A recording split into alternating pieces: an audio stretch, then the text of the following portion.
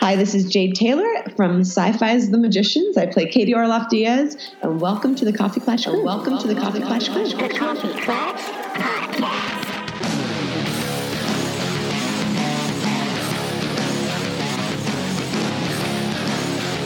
Welcome to the Coffee Klatch Crew, The Magicians episode review. I'm Jason Pistorino. I'm Christina Lomangino. And today we are reviewing episode 8, 6 short stories about magic. Written by John McNamara and Sarah Gamble. Directed by Sally Richardson Whitfield. And she is a newcomer to The Magicians show as far as directing. IMDb gave this an 8.4. And the synopsis is Julia and Fen investigate a dangerous group of magicians as Elliot and Margot's reign is challenged. Which is surprising because we saw Elliot and Margot for about 2 seconds. But it's very much so challenged. Absolutely. The overall premise of this was obviously telling 6 different stories about our magicians. We had, in order, Penny, Poppy, Alice, Elliot, Fen, and Harriet. Then Penny again, but same story. Right, we returned to him to close out the episode.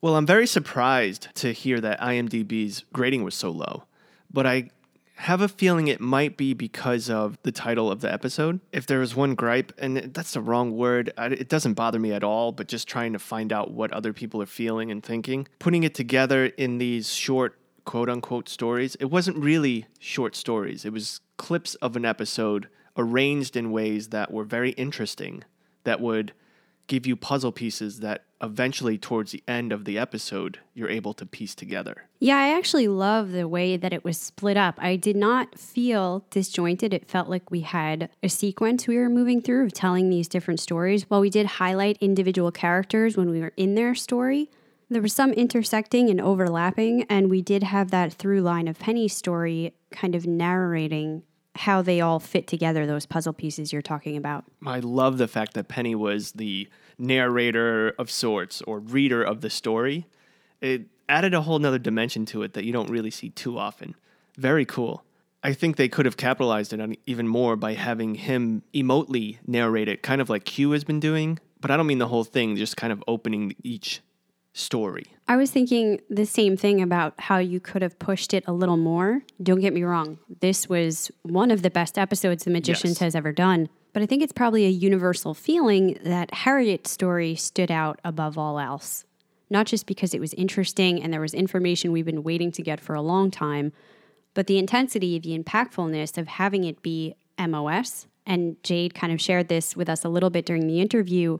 I wasn't familiar with the jargon, which is standard filmmaking talk, an abbreviation that's used to indicate a segment has no synchronous audio track. So it stands for motor-only sync or motor-only shot. We're going to get into a little bit more about filming that and the experience that we have as viewers, but I just thought what a unique way to tell her story to highlight that.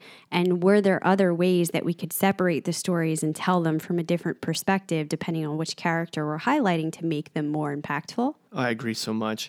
But to touch upon Harriet's storyline just a little bit more, I love the fact that they didn't do it just to do it because it was different. It actually taught us a lot more. The library is very mysterious to us. You and I have been asking questions about the library forever.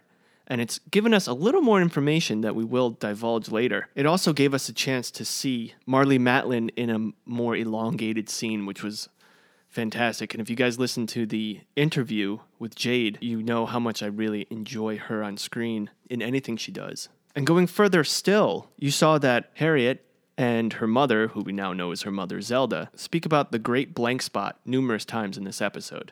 And in IndieWire, they asked Sarah Gamble about this Great Blank Spot. So I just want to read off a little bit of it. I thought it was very interesting. Harriet and her mother both referenced the Great Blank Spot, the portion of everyone's biographical book in the library that for some reason is full of blank pages. It's disconcerting, to say the least, and according to Gamble, it's related to Cassandra, the old lady stuck in a room writing the books. And Gamble said, "The season is the Great Blank Spot. The whole story of Cassandra is the answer to the question, why the book stopped in that moment. They stopped because the library had magically mechanized her gift, or curse. And without it, they were left with one crazy lady in a room with really long hair, writing one book at a time. Part of the reason that Cassandra looks like Alice, and is played by Olivia Taylor-Dudley, is because it is exactly the kind of what the fuck that we just really love when we're watching fantasy. So we did it because it made our head spin and we liked the feeling and we wanted to pass it along to the audience. Yeah, well, that certainly brought up some more questions for us, right? And I love when stories do this. They give us answers which just unfold more questions for what's going to happen moving forward. I think there were a couple of bombs dropped on us here. The big one being the old lady in the room looks exactly like Alice. Is she in fact Alice? If so, what's going on there? She calls herself Cassandra, which is a story from ancient Greek mythology. I could remember bits of it, but while the episode was going on, I couldn't quite fill in the details, so I went back to look. She was a daughter of King Priam and Queen Hecuba of Troy. She was cursed to speak prophecies that no one believed, so she became a figure of epic tragedy. There's a couple of versions of her story. The common one says how, in an effort to seduce her, Apollo gave her the gift of prophecy because he wanted to sleep with her. Well, this happens often in Greek mythology, right? When she refused him, he then spat in her mouth to inflict the curse that nobody would believe her prophecies. In another version, she falls asleep in a temple where snakes whisper in her ears so she can hear the future. Either way, her gift became an endless source of pain and frustration. She was seen as a liar and a madwoman by her family and the Trojan people. In some versions, she was locked up in a pyramid building in the citadel on her father's orders. She was accompanied there by a wardess who cared for her under orders to inform the king of everything his daughter said. She was driven truly insane by this in the versions where she was incarcerated. Now, I thought this was interesting because this seems to be the version we're seeing here with Cassandra/Alice being locked up in a room in the library, forced to relate all of these stories, these prophecies that are coming to her and write them down for the library. And it is kind of driving her mad. Also in this version, Sylvia seems to be her wardess, the one she's kind of comfortable with, can calm her down a little bit, but is maybe there to keep an eye on her and report back now that we know that Sylvia is a bit of a true blue for the Order. So even when I figured this out, I wasn't as quick to the conclusion that you, Jason, came to very early on, which, well, of course this is Alice. You know, when she first came on screen, that's the thing you jump to because it looks like Alice. But then they go on and on with this story. They have you second guessing that. And it took me a while to put the pieces together that she wanted to make a deal, or the library wanted to force her into a deal in order for her to finish her quest for the grand unified theory of magic, whatever the hell that is. Well, I do want to say up top, of course, I'm not 100% positive, but I have a gut feeling and I'm just going to go with it. I may be completely wrong, especially after reading what Sarah Gamble said. She might be just throwing us off the scent, saying, yeah, we made it Alice's character because we wanted to give that what the fuck moment. But no, that sounds like a non-answer because she doesn't want to give her anything away. We know that the magicians love to weave information in and out and then have you forget about it and then bring it back. In this case, throughout this episode, Alice kind of felt like a non-factor until certain segments, and then they made you forget her again. And I think that was on purpose. Having her go into the library by herself, and we start to learn that she's been trying to retrace what she remembers when she was an all-powerful Niffin, and she has a blank spot, and excuse me for saying blank spot, not the great blank spot, she just doesn't remember it all. Yeah. And we see that Zelda, the main librarian, is about ready to make a deal until she finds out news that her daughter's there, and she goes off. And then we don't see anything further. But they very well might have made that deal. We see Quentin making a very conspicuous statement when he sees Alice there. So you're working for the library now? And she doesn't respond. Well, I don't think they made the deal yet. He's just wondering how the hell you got here. The only reason why. Because that scene wasn't broken up for us. We saw that in real time. I think she will come back to make this deal, and what it could possibly be. We know it entails the 7 keys, and we know that we've seen deals when concerned with the library where Penny is forever indebted to the library. Well, you sign on for life. We've seen that with Sylvia as well. And no, we don't see the deal being made in the moment, but now we see this potential Alice of the future many, many years later, still there, appearing like a servant, working for them, locked up in this room. I don't think she likes the job she's been given, but this is all the knowledge of the world, right? Maybe what you ask for, but not necessarily what you want when you get it. Careful what you ask for. That she is forced to now write down everybody's story and receive all of that unifying knowledge that belongs solely to the library. So that's just it. I believe it is Alice, but a different version of Alice that perhaps Penny will be able to change now that we know what's going on, if time isn't linear. And I introduced time mainly because, one, we saw that with the Chatwins, time was not linear in any stretch of the manner. And as soon as Penny, in the beginning of this episode, lands, and we'll go deeper into this, we see books surrounding him and different segments of books or sections. And one is time travel. So we know it's not impossible, and we know the library has the knowledge to do so. So I think in this storyline, unless Penny and the crew save her, she ends up becoming forever a slave to the library with the knowledge that she always wanted. But does that mess with things? Is that necessary? So this kind of comes back to my big questions about the library. What purpose do they serve? Are they good or are they bad? We see a lot of very vague things that look awfully suspicious. These contracts that you have to sign on for. The potential future Alice that's locked up in a room being driven crazy.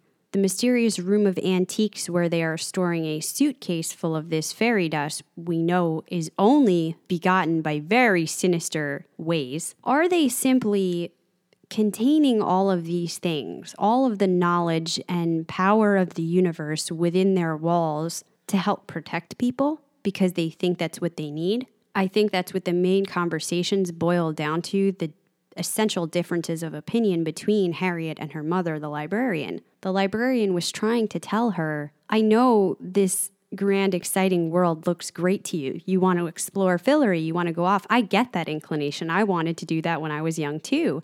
But I saw too much too early, and I realized the dangers that can be, the bad that can be had.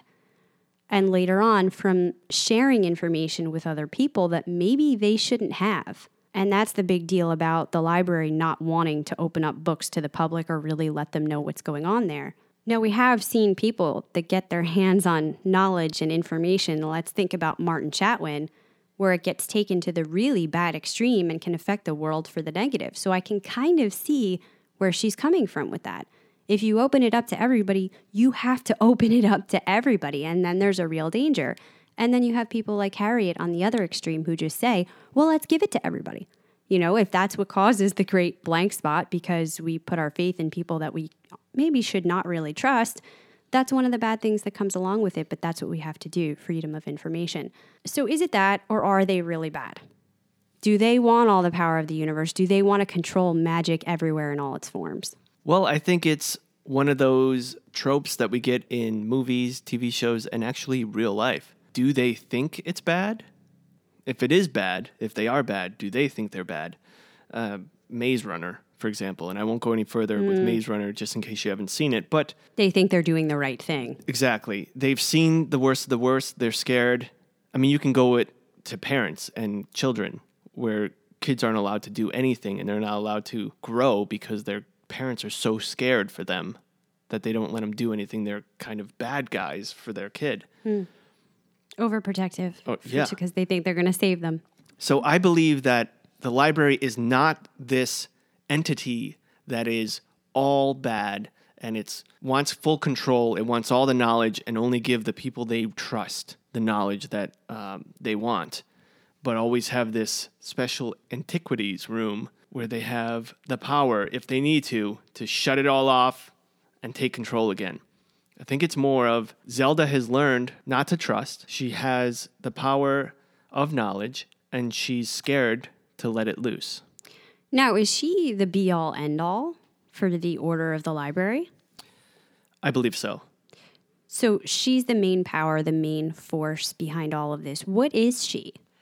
Well, that's a good question. We have a lot of theories that we could think of. Is she a demigod? Or even some kind of full-blown god where we hear the story about what happened to Cassandra. It was that a god was angry with her and turned her gift into a curse. Yep. Was that, in fact, the library that did that to her? Or is this version of Alice eventually going to continue seeking knowledge, run into a god somewhere, and go afoul of that? And the library just takes her in afterwards and makes use of the gift. Right. Yeah, I like that. I like how you went full circle there.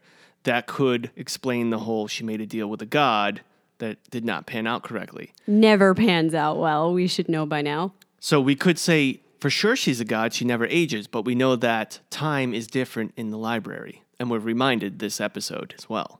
So I'm leaning towards she's a god, even demigod. I think that's still powerful enough. I mean, look at the way she stands.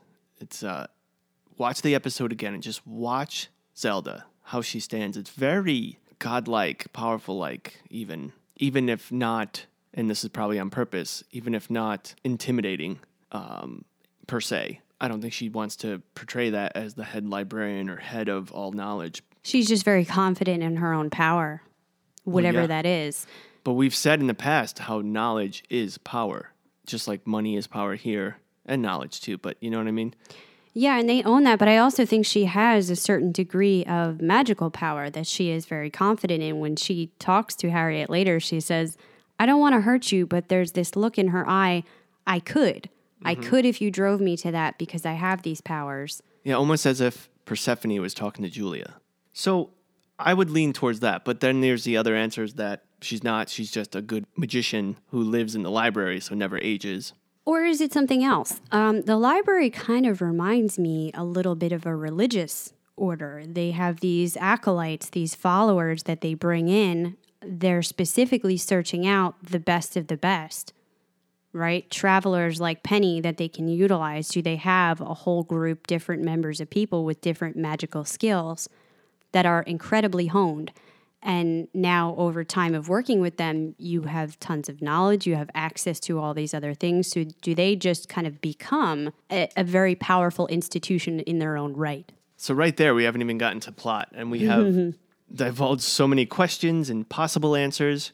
I'm feeling pretty confident in the way we're thinking. When I feel this way, oftentimes we'll see episodes later that we were right. Well, because as you said, The Magicians is a very clever show. The writers, the producers, they think about these things a lot, and they plant maybe even very tiny seeds early on that you don't know the full answers, but you get a feeling. You start leaning one way or another. Is this the road that they're taking us down? And the library has perhaps been the most mysterious out of all of those things. This is really the first episode. I mean, we got Sylvia in the poison room, but that was kind of an extension, seeing it from a remove. This is right to the heart of it with the head librarian. And we didn't even emphasize the full effect of, holy shit, Harriet is her daughter. I mean, this character that we thought was kind of periphery, we loved her because of Marlee Matlin, but living on the outskirts of our group, and we knew we'd have to get more about that eventually. Now we really get a fleshed out background, and nothing is a mistake. Nobody is a periphery character in this story. As you speak, I have so many things going through my head. This is one of those episodes where I had a very difficult time organizing my notes for this podcast. Well, luckily they did loosely break it up into 6 stories for us so we can follow along with some kind of structure. But before we get into that, we had some exciting news that we wanted to talk about, both for CKC as well as The Magicians as a show. So, of course, because you guys love Magicians so much, you have to. If you're listening to us, you probably already know that they've been renewed for season 4, which is amazing. Halfway through the season, already renewed. Didn't this happen last year with the renewal for season 3 as well? I think it took a little longer, but pretty early as well.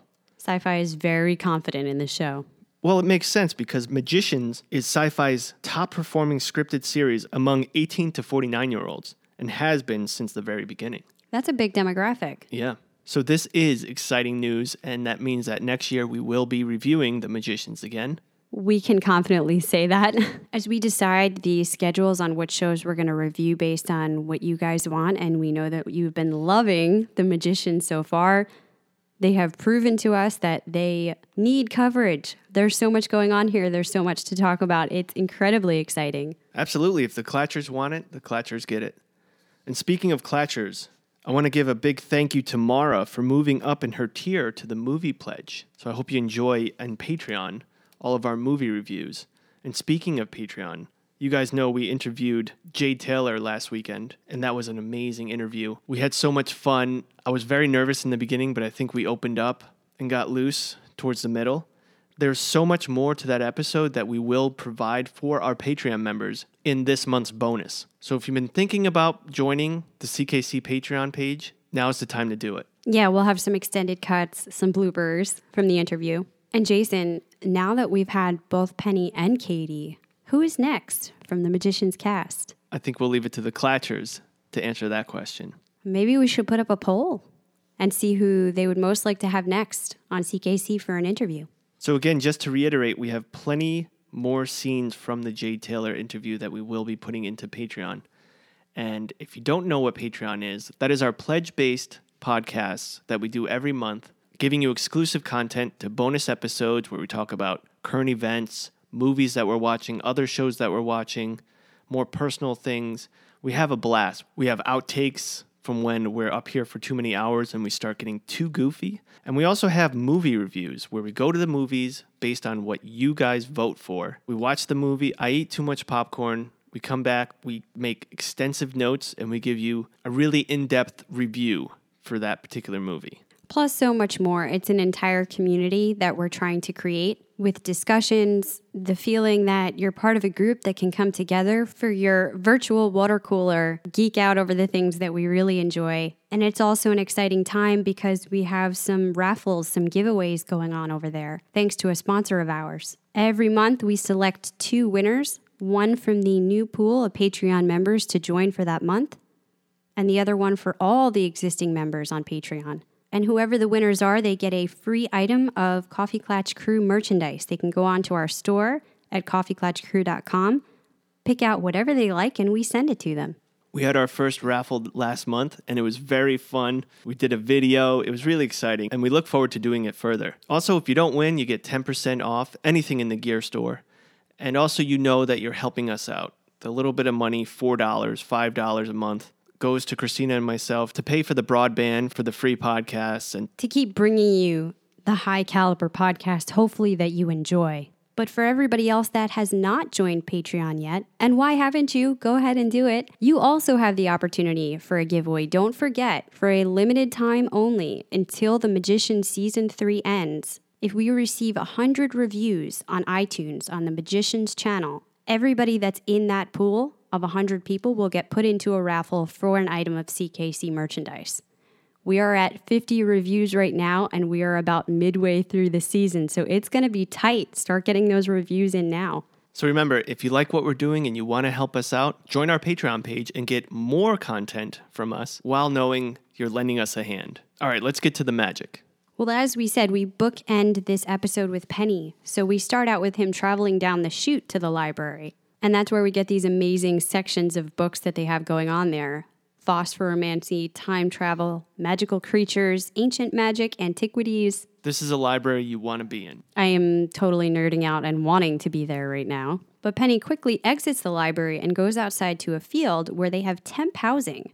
Apparently, without magic, nothing is working right, and they're backed up in processing. Because he didn't file a request or hand deliver it to the hotel, he has to bribe one of the officers there to find out where Benedict is. Now, how do you do that in the underworld? You give them information about what happened in the last season of Game of Thrones, even if you have no idea what you're talking about. I love that. That was so funny. And even though he was making it up, that's what you look like and sound like when you're trying to describe Game of Thrones to someone who doesn't know. Well, where did he get the dragons from? I know, right? That's the question. Where did he get them? It's also funny because we have a Game of Thrones podcast, probably one of our most downloaded podcasts. So if you know Game of Thrones and you haven't listened to those, check those out. Well, the end result is it works. They tell him where to find Benedict, and Penny goes to see him. While Benedict is initially excited, he realizes quickly Penny is just there for the key, not him. Man, I continually feel awful for this character. Now he's dead and in the underworld, and he still has that going on. So I can't exactly blame him. We know that he's going to lie to Penny here. But this whole scene was very funny. It could have been a sad scene, but the way Arjun Gupta acted it out, it was still funny in a way. He's back to like a little bit of asshole Penny. Benedict tells him the library took the key. It's the only part of the underworld functioning, and it's well protected, so it will be hard to get. Penny, of course, ducks him when he offers to help and runs into Sylvia along the way. This is a character I did not think we were going to see again. We know that she died in the poison room last season. It appears like she's going to help him here. I have to tell you, though, I was a little skeptical of that from the get-go because I never really liked Sylvia's character. And I don't mean the actress, I mean the way she's portraying it. I always kind of got the feeling she's not really there to help Penny. Well, she was a little prickly, we'll say that. She takes him to Cassandra, who is in the process of writing Penny's book. And she tells Penny, "Here's the deal. Cassandra has a gift. Of course. She kind of got involved with this guy. God. And it didn't end well, and he was pissed. So he gave her magical sight. She can see the future. This should sound familiar if you've read any ancient myths. The one that no one believed and it drove her batshit crazy. Quiet, squirrels. I guess some librarians found her and got her to start writing everything down. Wait, she's the person that writes the books of the people in the library? Well, yes and no. She can only write one at a time. So at some point, the librarians wrote a spell to, industrialize her thing. And that's how all books were written. That stopped when magic did, and now it's just her, one book at a time. And when Sylvia read what she was writing about Penny, this is how she figured out he was going to wind up here. Well, yeah, she read that she went and got Penny. So she just followed the book. That's kind of crazy, right? Yeah, chicken, what happened first, the chicken or the egg? Mm-hmm. The whole timey-wimey, wibbly-wobbly. Well, they warned, who was it, Elliot, not to read the story. Mm-hmm. When they were in the library, they wanted to take out their own book. That's right. Dangerous shit can happen. But this entire episode, Penny is going to be practically begging Cassandra to give him that information so that he knows how to get to the key. Yeah, this is one of those things you see often when there is a omniscient. Us normal folk want them to just give us the answer that we want. Mm-hmm. And it's not like they can look through a glossary and go, "Oh, you're looking for page 16. Hold on. Okay, the answer is." No, it's coming to them as if real time, but just ahead of time. Yeah, but what's funny about that, she does actually give him the exact right page. And he disregards it in the beginning because he thinks it's just a sex scene about Quentin and Poppy. Yeah. And doesn't want to look any further. It's not until he comes back to that later and she forces it on him when he's really getting angry with her that he goes, "Oh, it's been here all along. I see what you did there." This was a great start to the episode. I mean, we haven't been getting enough of Penny. And now we're getting him able to talk to everyone, being himself more, and setting up the whole episode for us. And the way they did it, I thought it was very unique and really did adhere to the title of the episode, short stories, meaning he's reading these short portions of what Alice or Cassandra is giving him. Well, and he is still a bystander because we wondered how would he fit into this now that he's on the astral plane. Is it just going to be him watching, not being able to do anything? And he kind of was again this episode. But the way he could interact with characters and influence things and kind of narrate for us made him a lot more relevant. So over to story number 2, we get Poppy. After her and Quentin have sex together, he is still worried about the plan. And in his musings on that, he actually gives us a great little nugget we've been talking about for a long time. He says, "A quest is supposed to change a quester. I know what I have to be to win this quest, a hero. I also know what I am, which is not that."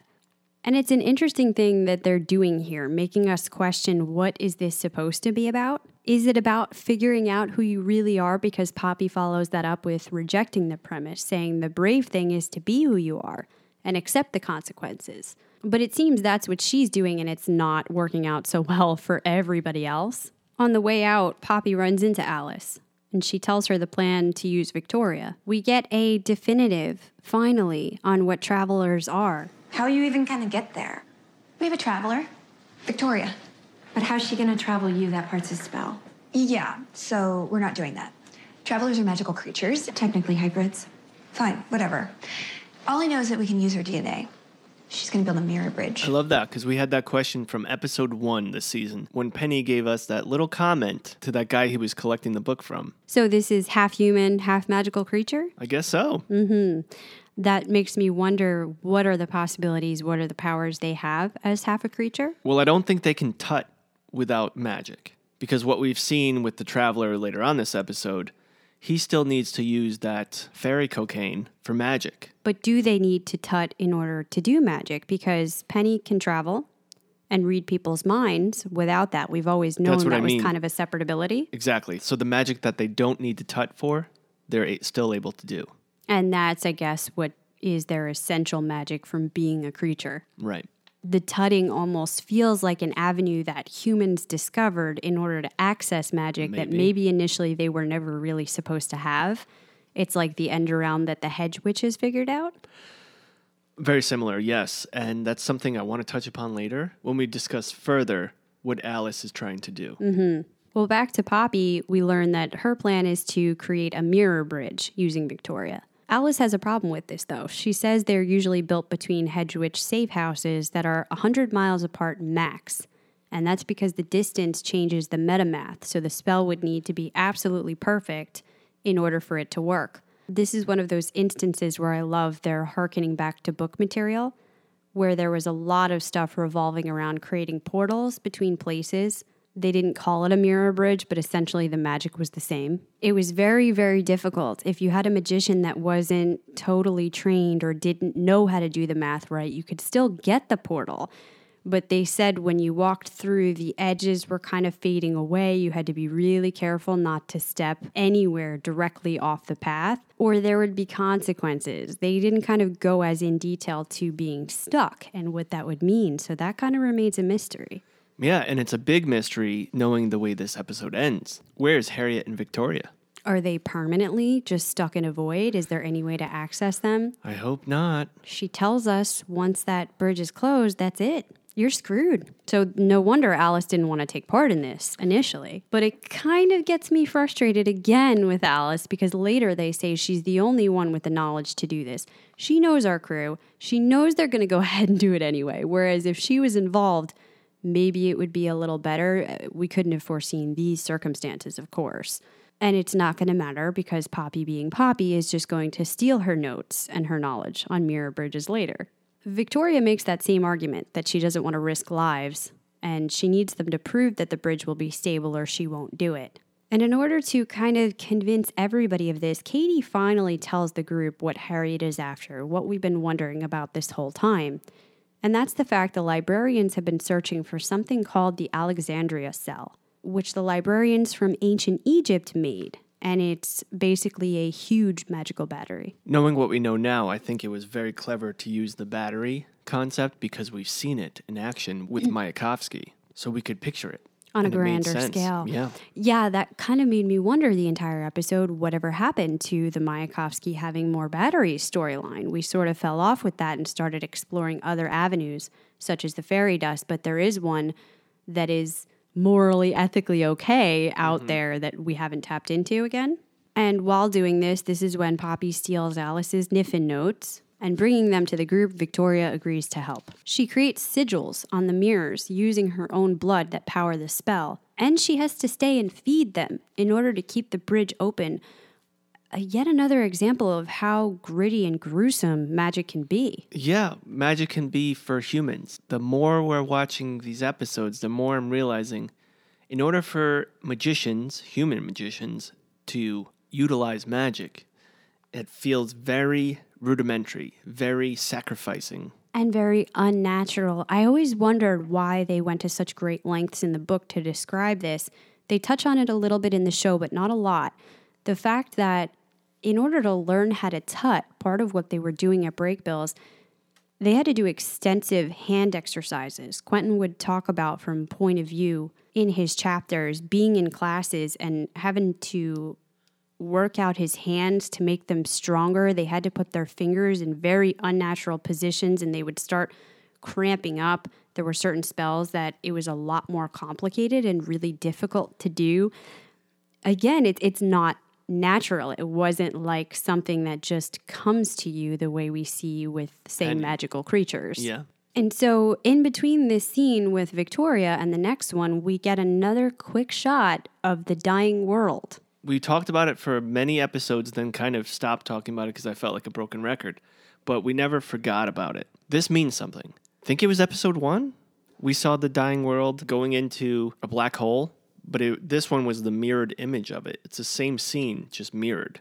And yet again, we got it right before a Neitherland scene. So when we saw it earlier on in the episode, then we went into the library. We saw it very askew and almost tilted. And thus we assumed this is the world we're talking about being affected.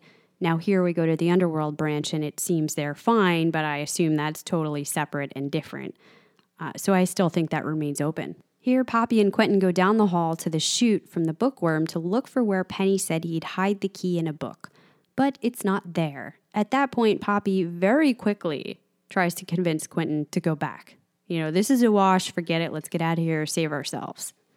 Of course, she is the first person to say that. On the way back, they pass Alice in the hall, which confuses Quentin. But then they go to a shot inside of the mirror where only Poppy walks through, immediately making us suspicious, right? And in fact, she then leaves Victoria very quickly, who insists on staying to help the others because if she left, the bridge would close and they would be stuck. And this is Victoria, the one who left them earlier last season. It just goes to show you, Poppy is someone we really don't know yet. And I think my gut feeling when we first met her is still reigning true. She's very self-preserving. She even admits it to Q. That's no longer a question. It's how self-serving is she, and is it going to help the crew? I'm hoping that towards the end of this season, she will be met with a decision to make, and she makes the right decision for once and helps the crew out. Well, yeah, because initially she told us she just wanted the key so she could get out of Fillory. That's no longer an object. So what is she really up to now? Well, she told Q she wanted magic back. Which seems like a very generalized excuse that anybody would use so she could get away with it. But every time there is danger in this episode, she is the first person to piece it. Oh, you want to stay in here and help the others? That's your prerogative. See you later.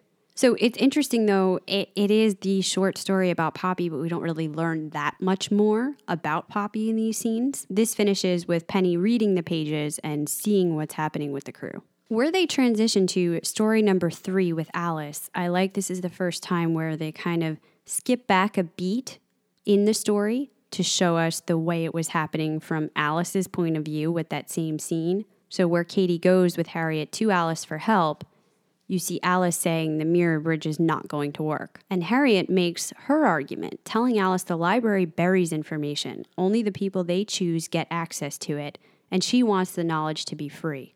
Not only that, but if Alice helps, they will offer her a piece of what they find there, the magic from the battery. Surprisingly, Alice says that if she says yes, it would mean risking lives for power maybe no one should have.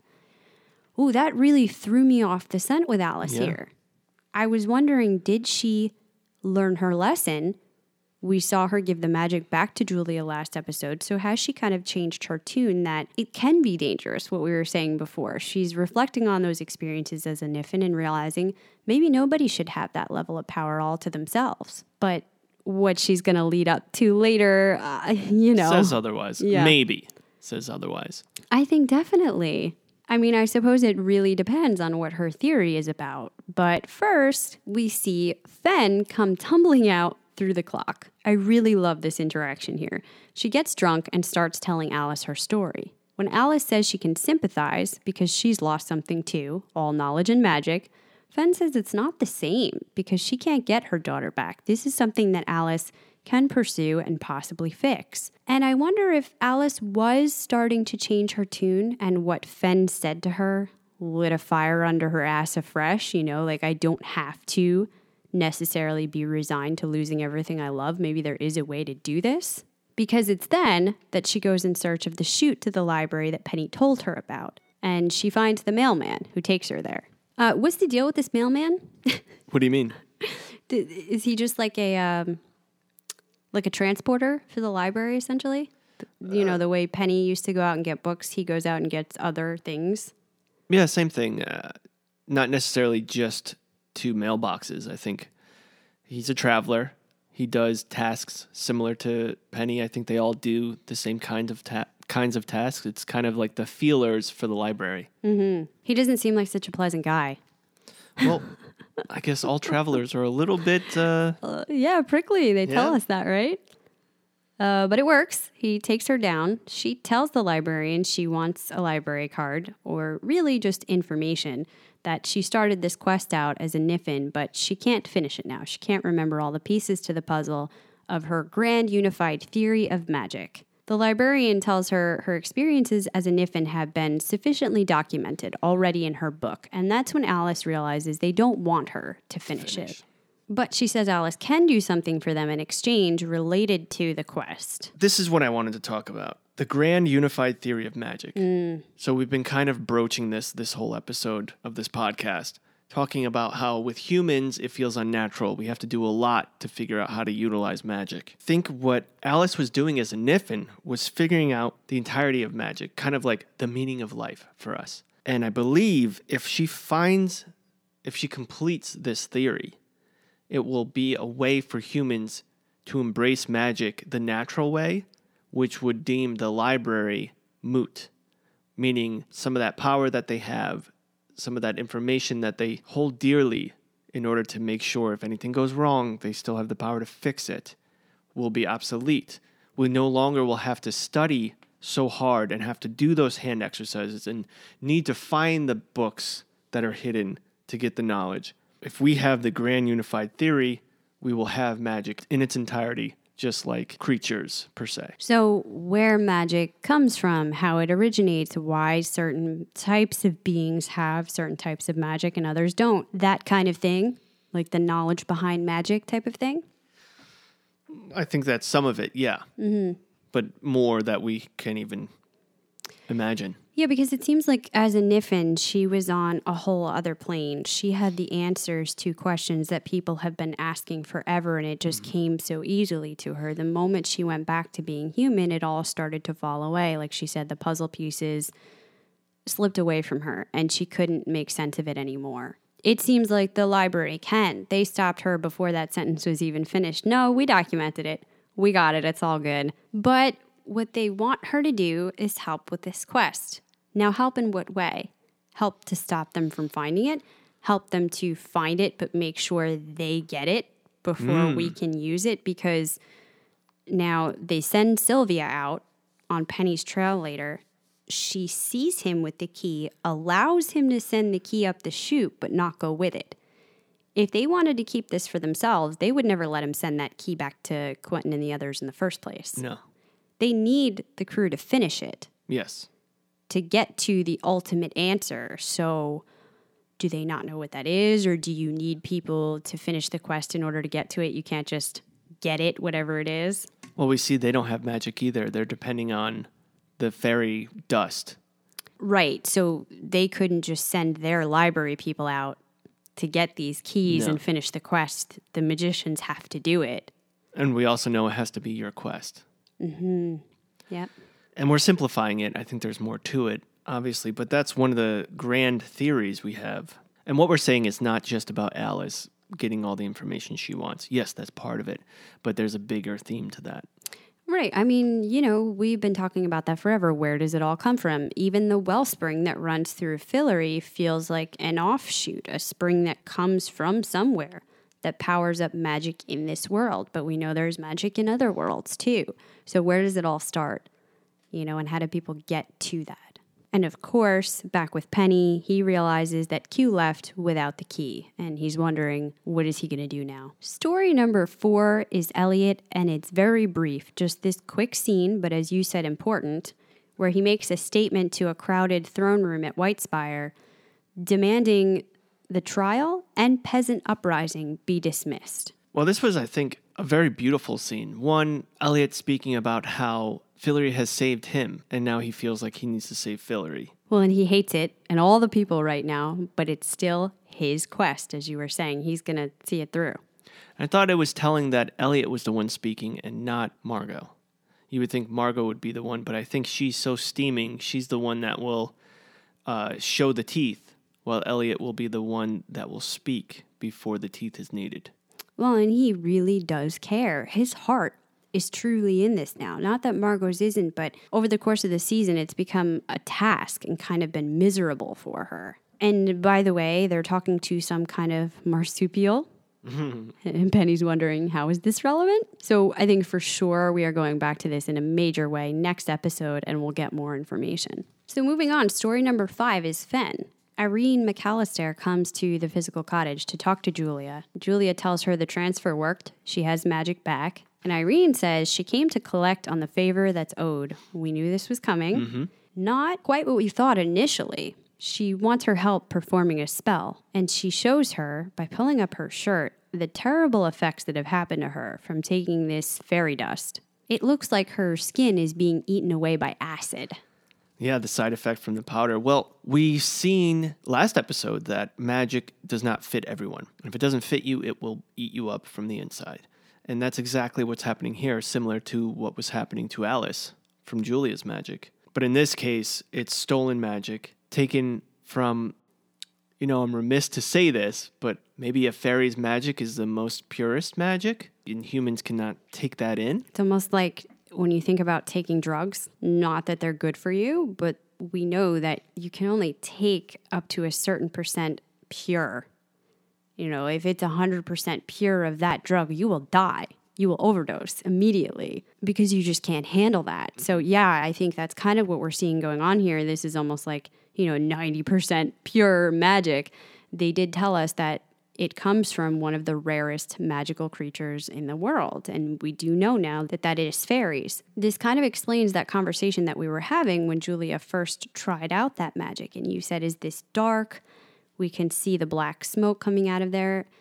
And I was saying, I don't know if it's exactly dark. It's more like a weird experience. The way she's feeling it is not quite right. And yeah, this totally makes sense. Not quite right because you're not supposed to be using it. Exactly. It's not made for you. It's not necessarily bad magic for the people it comes from. And we also get the answer that Irene says to Julia, well, don't worry. You use it once. You'll be fine. You get the feeling she's been using it an awful lot. We knew from, I think it was key number 2, the truth key, that when we saw Julia find the key and we saw those 2 fairies, we knew right away the magic in that house is coming from those fairies. Yeah, what I didn't know is if they really were servants or were they posing for the fairy queen on some mission of hers. They really are servants. Mm-hmm. Slaves is more like the proper word for what's going on here. Because later, Julia has this conversation with Fen. Fen tells her that the fairies hide behind powerful people and manipulate them into doing terrible things. But Julia thinks these fairies that are at Irene's are different. They were the ones being manipulated. They were doing chores. They're different from the ones that Fen knows. They looked like servants. Fen, of course, because of her experiences, is very adamant and advises Julia against getting involved at all. But Julia thinks she could help. She makes a key statement here that when she uses her magic for good things... It seems like when I use it to do good things, to help people, it grows. I didn't ask for it and I can't get rid of it. If I want it to be anything but a burden, I have to use it. And so she needs Fen to talk to Irene's fairy because she can't see them. I think this was so telling for many reasons, one of which is that during this conversation, Fen is saying, yeah, but if you knew what the fairies were like, this isn't that bad. And Julia says, under no circumstance is slavery okay. Yeah. And then I think it's so impactful that later on, and I'm jumping ahead because I think it really slams this home, the fact that Fen is the most affected by the fairies and most likely to hate them, it's only fitting that she's the one to see how the humans of Earth are treating the fairies. She's the one that realizes it firsthand. Maybe this explains the feelings that we have been having about the fairy queen all along. And I've been saying, I'm just not sure that she's 100% bad. Is there a reason behind what she's doing with Margot and Elliot in Fillory? It seems like there's a purpose behind that. And if she is, in fact, aware of what's been happening to her people for a long time, and this is primarily about self-preservation, maybe there aren't that many fairies left. We did discuss that possibility. It might not be as vast of a number as she made it out to be. Is that one of the reasons she needs to grow an army, because her people are dying? Because humans have been grinding up their bones to make their own magic? Is that what she means about humans needing to be different and better? Not just that they're bad rulers of Fillory, but they misuse magic horribly. And maybe she just has been trying to make things better for her people and her world. And I think what was scary to me, obviously there's nothing worse than what we see later, where we find Skye out in that shed with her leg cut off. But on top of that, there's an intense level of psychological control and manipulation that Irene has been using on them in order to keep them captive. She's been feeding them this story that they're only servants there because she's helping them. She's keeping them safe from the bad magicians by hiding them, and they didn't even know there were any other fairies in existence. Yeah, there's more to that story we don't know. Basically, one thing we do know is that fairies can't see cross worlds, because the fairy queen, when the eggs were unearthed, had no idea where the eggs were. And it's vice versa. These two fairies that Irene has thinks they're one of the last fairies around. That's horrible abuse, Yeah. what she's doing to them, how Very she's much keeping so. them enslaved. And they really do think they're being kept safe, quote unquote. Is this removal of a limb the first time she's gone this far? I don't know. I mean, it looks like they're fairly intact. Does their magic have the ability to grow things back? Or does she just keep I wonder. getting new slaves when she needs them? I mean, how has she been having them believe that they're being kept safe if they're having limbs chopped off, you know? No, that's a good question. I wonder if the limbs eventually grow back and they think they need to do this in order for their master to have the power to keep the Protect bad them. magicians away. So they can survive. And it's not that bad because it'll come back. And I mean, how else do you make them believe that? I know they're very beaten down, but that's kind of a stretch Yeah. if you never get that back. I wonder. Yeah, that makes sense. I like that because they only took part of a leg Yeah. and left the rest. Where else did all those vials come from that she's been using? Well, and that kind of led me to my next question on that. Who were those vials for? So we see when she first comes to Julia, Julia performs this spell that heals her. She told her it required incredibly big magic, so she needed help with it. It seemed like she was going to try to clean slate it, but then when they go to the shed and find Skye, there's all of these new vials being made. Is this just like a drug? Has she become so addicted to it that the moment she gets healed, she's right back to using it?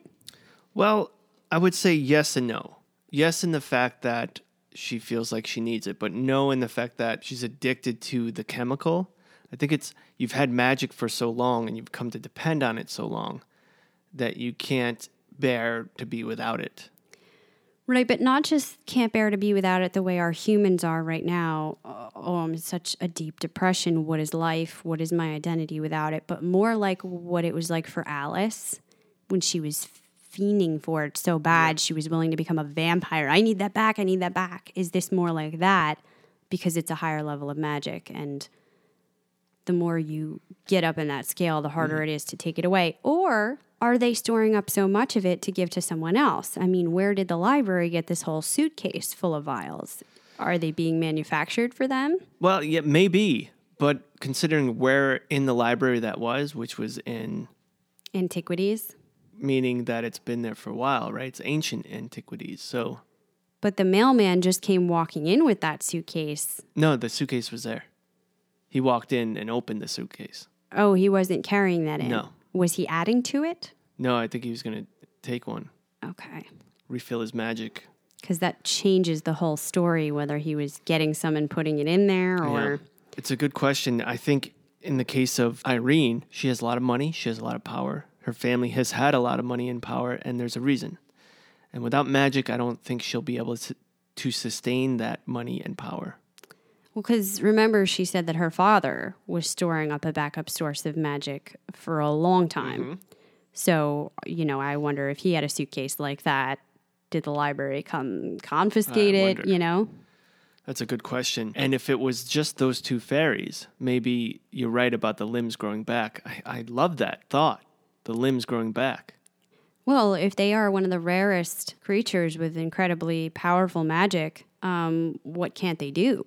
I love the play on fairy dust, because essentially that's fairy dust. Yeah. Love that play. All right, let's go to our sixth and final story, one of our favorites, that of Harriet. This is broken up into time segments. First, 1952, where a young girl returns to the library.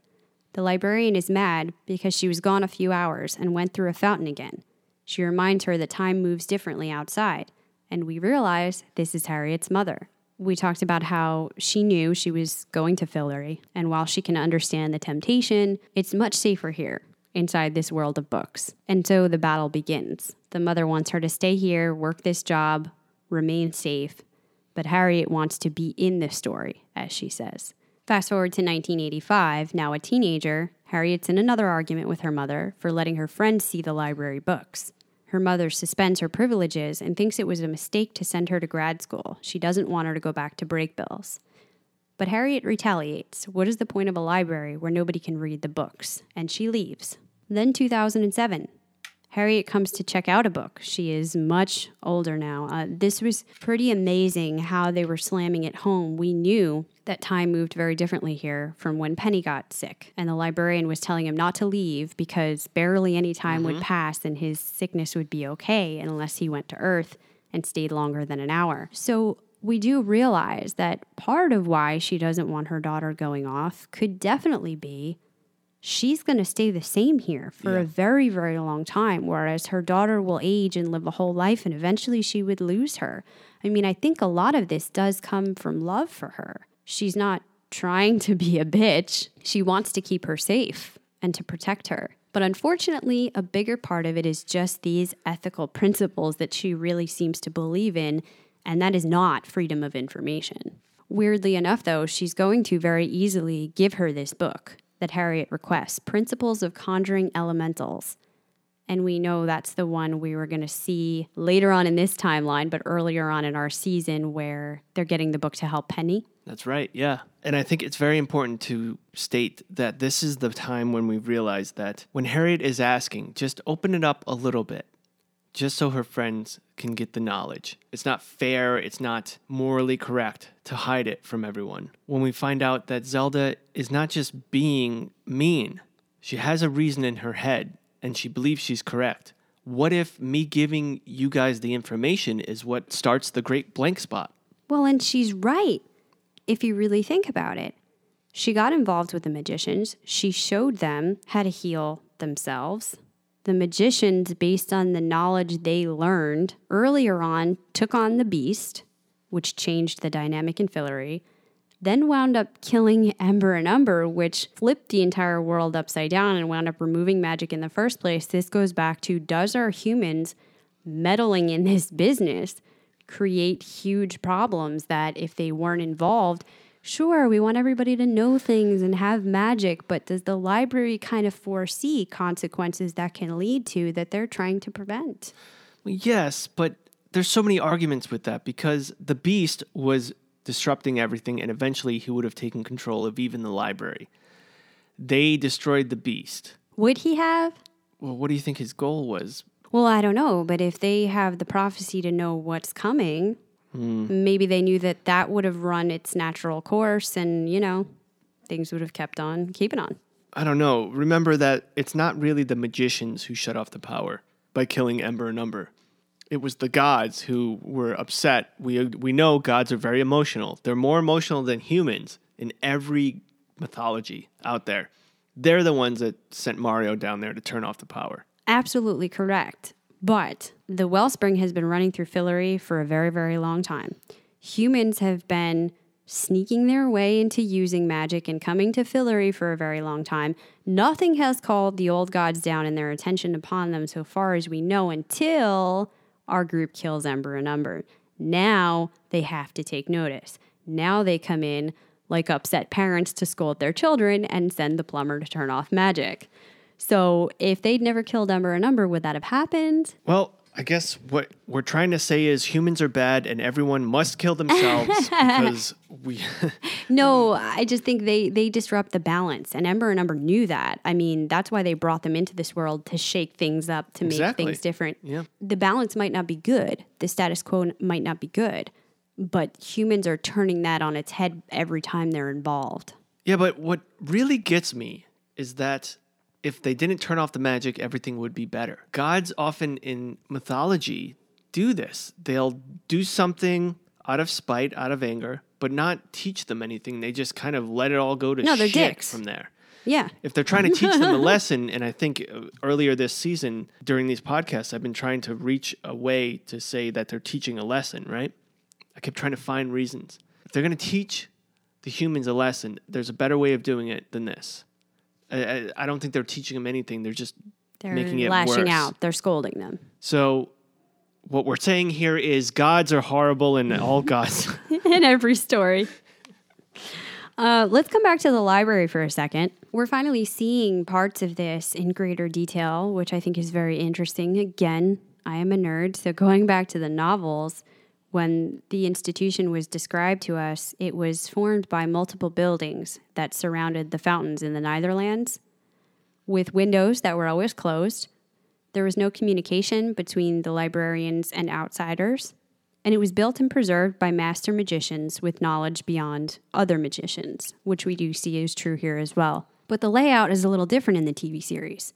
It's formed by a gigantic underground tunnel, or basically a basement that has at least 2 levels, where all knowledge is preserved, magical and non, and where access to the knowledge is limited. Damaging or disrespecting any of the books will get you banished. You can be suspended, even if you're the librarian's own daughter. We see there's different areas and there's different branches, and I'm sure that probably even extends further from the Netherlands branch and the Underworld branch, right? Many worlds. I would not want a late fee from them. This is really sad with this scene here, because I think when Harriet comes back, she's kind of hoping to repair the relationship with her mother. The mother kind of gets more right back to business about work there. I mean, she is very happy to see Harriet. She goes up and she hugs her. Yeah, even Harriet says, "I'm not in a hurry, Mom." And she's like, "No, it's my job." It's my job. Let's talk about you working here again, even though I haven't seen you for however many years. She says that challenging times are coming, the great blank spot, and they could use Harriet's help. So like you said, Harriet's even willing to come back there. She wants to fix this so badly. She's willing to come back to work and even, kind of step down. Initially, she really wanted this to be open to everyone and access to be free to everyone. But here she's saying, well, maybe just let's start with a couple of people, open the trust circle a tiny bit and see how it goes. And her mother is really not willing to budge at all. And so she leaves again. And then we're back to 2018. When we first met Harriet in season 2, first of all, I was so enthralled by her. I remember they were short scenes, but I was like, oh my God, I love these scenes. I don't know why. Let's remember, she was the head of Fuzzbeat, which is a company that is advocating freedom of information and censoring. That's her whole story. That's her whole life story growing up in this library full of vast information. As a child, she wanted to branch out and learn more, but then realized back at her home is where the answers to all the questions that everyone, including herself, out there in the real world have. But they couldn't get to it. And it all just wraps around. I love how the magicians put it all in a bow. This is Harriet's story, and now you understand why she's that way. And they made even the librarian, one of the most closed off people thus far, more human and relatable through this mother-daughter story that, absolutely, while in a magical fantasy world, still has all the essential problems, right, of a mother-child relationship. Yeah, as soon as they said mom. So again, we kind of back up to see things from Harriet's point of view this time. We go back to that point where the group is going through the mirror bridge. And once there, they split up. Harriet tells Katie if the battery's there, it will be in priceless artifact storage. So they go look through this room full of things that has everything but the battery. This is where the mailman comes in and they hide as he opens the suitcase full of fairy dust vials, does something, and then leaves. They don't know what it is, so Harriet tries a sniff. I love this whole part where Katie's like trying to very carefully, safely smell it. It's not cocaine, and she just puts a bump on her hand and sniffs it up. Well, I love right before that, she says it's no cocaine, and Harriet gives her that parental look, and she's like, what, you haven't tried? Yeah. And then right away... Katie's like, what the fuck, man? You don't just go sniffing things. But, she realizes right away, this is magic. That's what's going on. Fire in her hand. And we get that great sound. I want to talk about the sound in a second. Yes, absolutely. So they take the suitcase, but on the way out, they run into her mother. Pandemonium ensues. Harriet orders Katie to run. She realizes the whole battery thing was a lie to just keep magicians running around. There is no master battery. What they have is this vial full of fairy dust. And the librarian won't let her leave with that suitcase. She can't take it. When she tries to flee, this is when the mother tries to stop her using magic. But she takes it. She gets into the mirror. She tells Victoria to run. We almost think they're going to make it. Before they can, and against her mother's protest, the mailman smashes the mirror and it shatters on both ends. Love, love, love how the glass breaking starts the sound again. And Achilles, our podcast mascot, did not love that because he flew around the room and landed on me. Well, he is a great example of everything they were trying to do here and the fact that it worked, right? Because he got very lulled from this whole time of having a long period of quiet. And it was even worse to have that loud sound. And that's exactly the effect that the creators were going for. And if you guys don't know, that's our parrot. They talk about how for most of Harriet's part of the story, the audio is relatively silent. Now, relatively is the right word for this. They wanted to sort of simulate what the experience would be like or approximate it for viewers that have limited hearing. And from the same article we quoted before, Gamble gives us the answer. Our sound design people worked really hard on very subtly using sound so that people with hearing who are watching the episode are given the impression of feeling vibration rather than hearing. We were having these conversations about the sounds that we have created and designated for different magical spells. We've called them whooshes and shimmers and dings.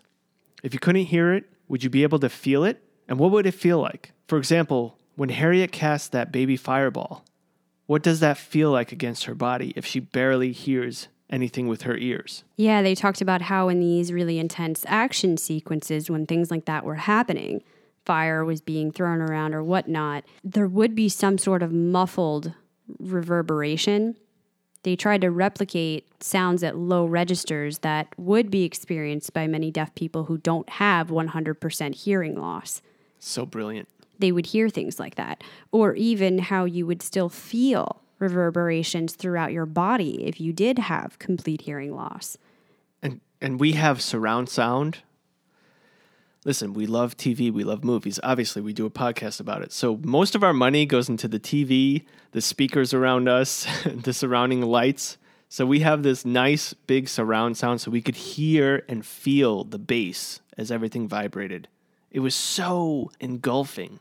I never paid so much attention to a scene. Yeah, I love, we didn't entirely know what Jade was talking about when she came onto the podcast for our interview. She was explaining this episode and, that it would be MOS and what it was like to act in that scene. And she said, of course, acting with Marlee Matlin is always brilliant. She loves working with her. But on this other level, when she was acting out these scenes, she found herself really listening to and relating to somebody else on a different level, not just listening to what they were saying, but reading them through their body language, their facial expressions, being so much more in tune with that. And that she hoped us as viewers would have a little bit of that experience through this episode. And I was. Yeah. With the sound being turned off and kind of shutting that part out, I felt myself more acutely experiencing what I was watching and feeling. And that's only through a television screen. Amazing. And so the effect they were looking for when that is now completely disrupted and you're shocked by this violent shattering of the mirror, it nearly knocked me off of the couch. Yeah, well, it knocked Achilles off the couch. Man, Jade Taylor made us so excited in that interview for this episode, and she was rightly so.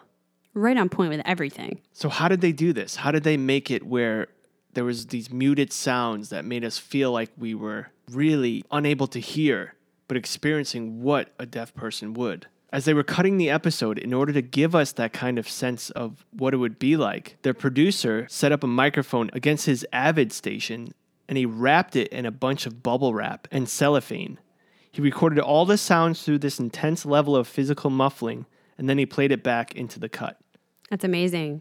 Very amazing, very inventive, very intuitive. I love it. Well, and please, when you get the opportunity, if you haven't already, listen to the interview that we did with Jade Taylor, because the way she describes this is just so amazing. It fleshes out this part of the episode, this scene, a lot better for you. And it makes me think back to where she was talking about people that are hearing impaired. And she said she doesn't want to call it a disability because it's just a different kind of ability. Yeah. And I did become more empathetic to that, as she was saying she hoped we would while watching it, as I felt myself that much more in tune with my other senses. And I was even thinking to myself, I would love to try to hone some of these other senses and have those experiences more to be able to understand what it's like to have different sorts of abilities. So she can say it a lot more eloquently than me. Yeah. Go check that out. But what an amazing scene. And this really culminates with such an emotional moment because we are wondering the level of caring coming from mom, the head librarian, but it is so clear in the moment that mailman goes to shatter the mirror and the look on her face, just shocked, horrified, don't do that. You know, that's my child. So that leaves us with the question, are they stuck there? Is that permanent? I mean, they did make it sound like that when they were talking about the spell earlier on. Are you just left in this endless void? Is there a way to magic your way back to that bridge? If so, do you need somebody like Alice that has infinite knowledge of? Well, Alice doesn't have infinite knowledge. You know who does? Or has access to it? Her mother, Harriet's mother. And we saw how she screamed no. We didn't hear how she screamed no. We saw how she screamed no before that garbage can was crashed right into the mirror. I think the one to save Harriet and Victoria is Zelda. Well, I mean, that would be great from a story standpoint, and I totally hear you. Her mother has all of the sort of head knowledge about it, right? But when they were first going to build this bridge, they said, we have to talk to Alice because she has all these notes on mirror bridges. And what Poppy stole from her was her Niffin notes on you know, how to construct the perfect one. They were saying she knows everything about the meta math. So could she build another one? I mean, I don't know. So let's marry our two thoughts together. Maybe Zelda goes to Alice because Alice is there in the library. Who's working at the library with her. To save her. And maybe that's the deal now. And that I negates wonder the other thing. That negates my other thing. Yep. Yes. Holy shit. I hope that's it. Oh, I hope that's it. Okay, I'm sorry. I hope the Clatchers are excited too. We got to wrap this up. Let's go on to the final closeout with Penny because we're talking about it anyway. We go back to Cassandra, old Alice, whatever's going on here. She tries to tell Penny again that she's not Alice. Penny is angry and freaks out. This is the part where he needs that information, and she gives him the page with the Quentin Poppy sex scene. Very awesome scene when Penny freaks out and throws the papers. I love the angles that they chose to record those scenes. And he finally realizes that Poppy had the key. So he returns to Benedict, who admits he lied because he wanted Penny to stay. Look, don't ask me how I know this, but you are the only person who cried when I died. We are friends, and I appreciate you. So, listen, once you show me where the key is buried, Sylvia is going to take you to the library map room. You are going to be very popular. They are friends. He appreciates it, but he needs that damn key. I think he really did kind of care for him. He was trying to show him that, but yes, you know, there's bigger things going on kind of thing. Yeah. And Penny just doesn't always have the tact necessary. So Sylvia comes and finds Penny just as he's putting the key into the book. And like we said, she sends it up the chute. She allows that to happen. She even kind of goes through with it, but doesn't allow Penny to travel into it. This is dispersed with a clip of Quentin finding Katie. The two of them are on the run where they hear the dragon spit out the key. They go and they find it. While downstairs, two library men come to cart off Penny because Sylvia turned him in. Oh, so many things happening. Okay, one, keep in mind that Q is holding that key with his shirt. So he's not touching it with his skin. Mm-hmm. So I think he won't be enamored by the key's power this time. The library men carting off Penny. What does that mean for Penny? That's something I have no theories for at this point. Why is Sylvia so gung-ho on the library that she has been against him this whole time and we didn't know it, ready to turn him in? Well, I believe that she's been dead for quite a while down there now. She's part of the story. She's part of the library at this point. Is she brainwashed? Does she believe in it now? Whatever their message is? Yeah. And what is their message? Like, I come back to that feeling. It's very religious, almost a cult following.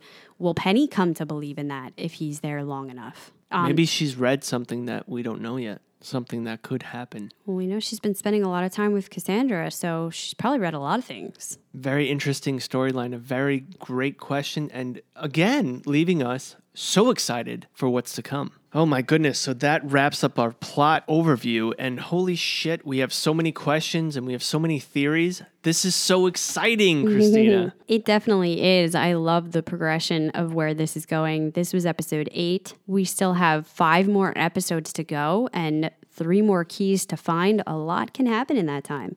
It is crazy to think we've been doing this season for 8 weeks now.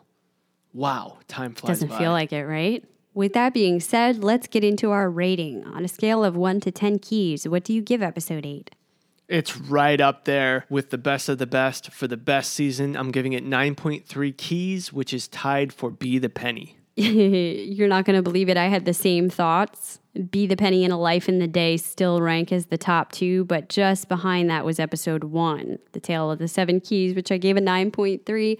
So I am also giving this episode a 9.3. I think it's the first episode of this season where you and I have given the same rating. I think it's the first episode of any season of any episode that we've given the same grade. It's amazing, right? Universal and way higher than IMDb.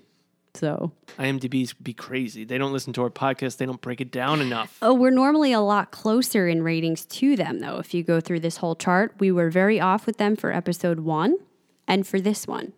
But other than that, pretty close.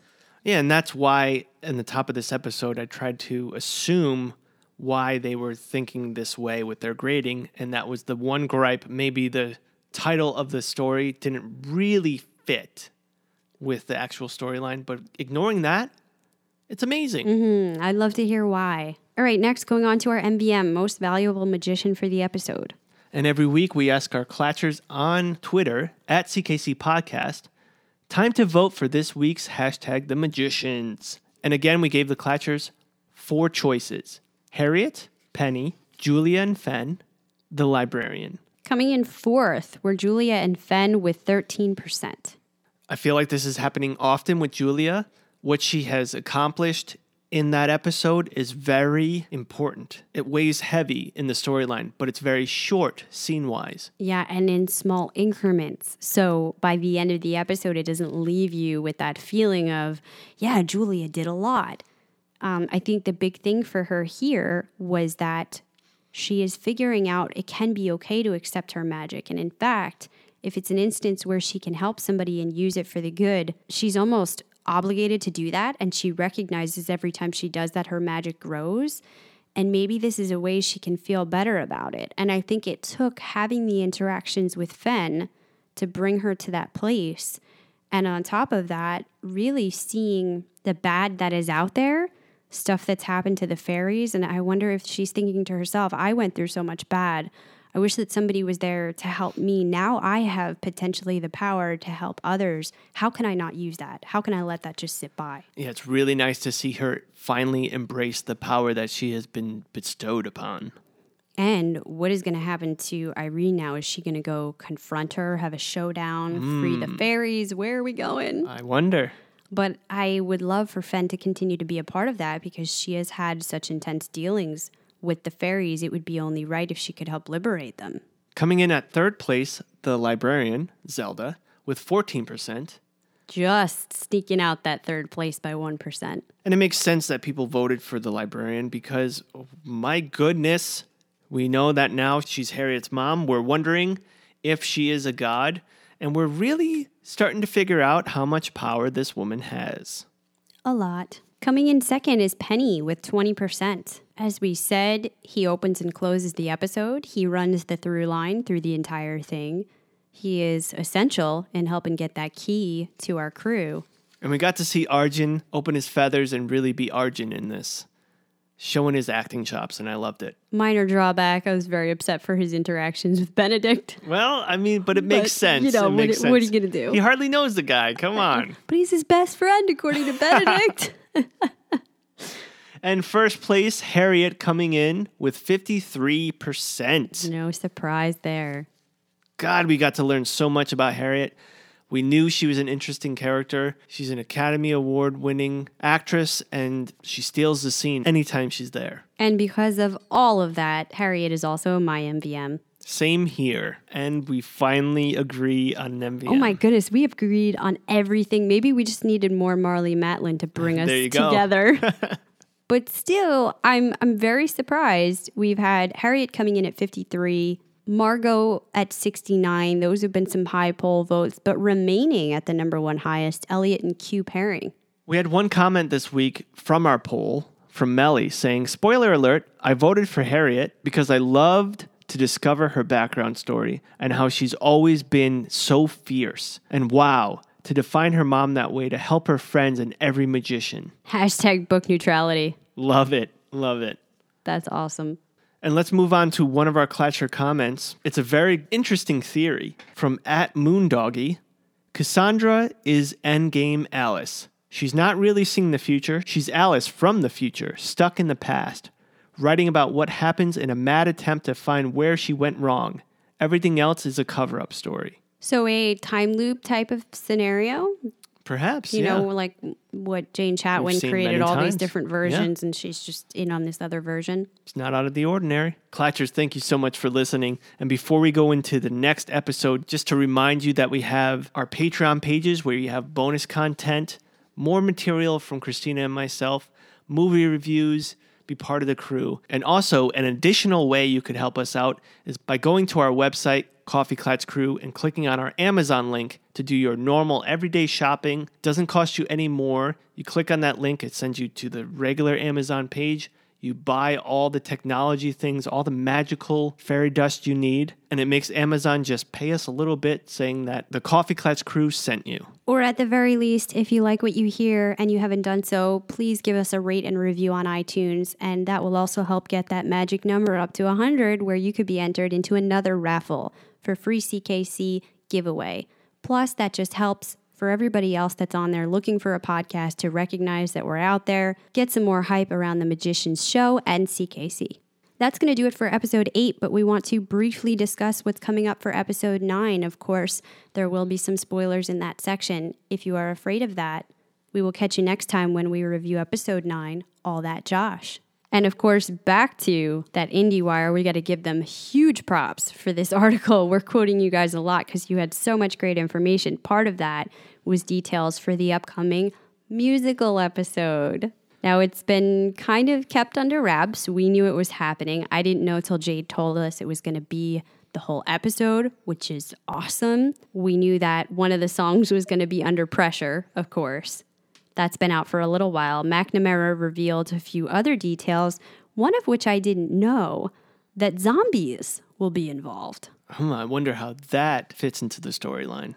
This is so cool. I mean, he said it was a little strange to film because they were cutting between 5 different locations. So how do you make that all kind of piece together? And one of those were 3 actors in the cottage. And again, Jade kind of told us about that, and we can see on the video, which is Quentin, Julia, and Katie. And they are the ones surrounded by killer zombies, and they're singing. And I love they kind of cut back and forth between that and Elliot. They're still seemingly on trial in the throne room, and he's singing, and it's like they're expressing the anxiety of their different situations through this song. And when she said there's going to be a point to that, that seems to be what it is, and it's very exciting. This is going to be a full musical episode, and I'm very excited to see Jade show her chops, and we're going to see Josh sing, and hopefully we get an answer where the hell he's been. The episode is titled All That Josh, for goodness sakes. Which is a play on All That Jazz. And the synopsis tells us that Quentin, Katie, and Alice try to convince an old friend to return home. Is he the old friend, or are we talking about someone else? Good things to come. Absolutely. Clatchers, thank you so much for listening to the podcast. Tell your friends about us. Let's get this family bigger. Christina and I work very hard to bring you some more entertainment, to relive the episodes and even dive further into it. We have a great time. I hope you guys have a great time. Remember to leave a rating and review. And until next week, this round's on me. This round is on me.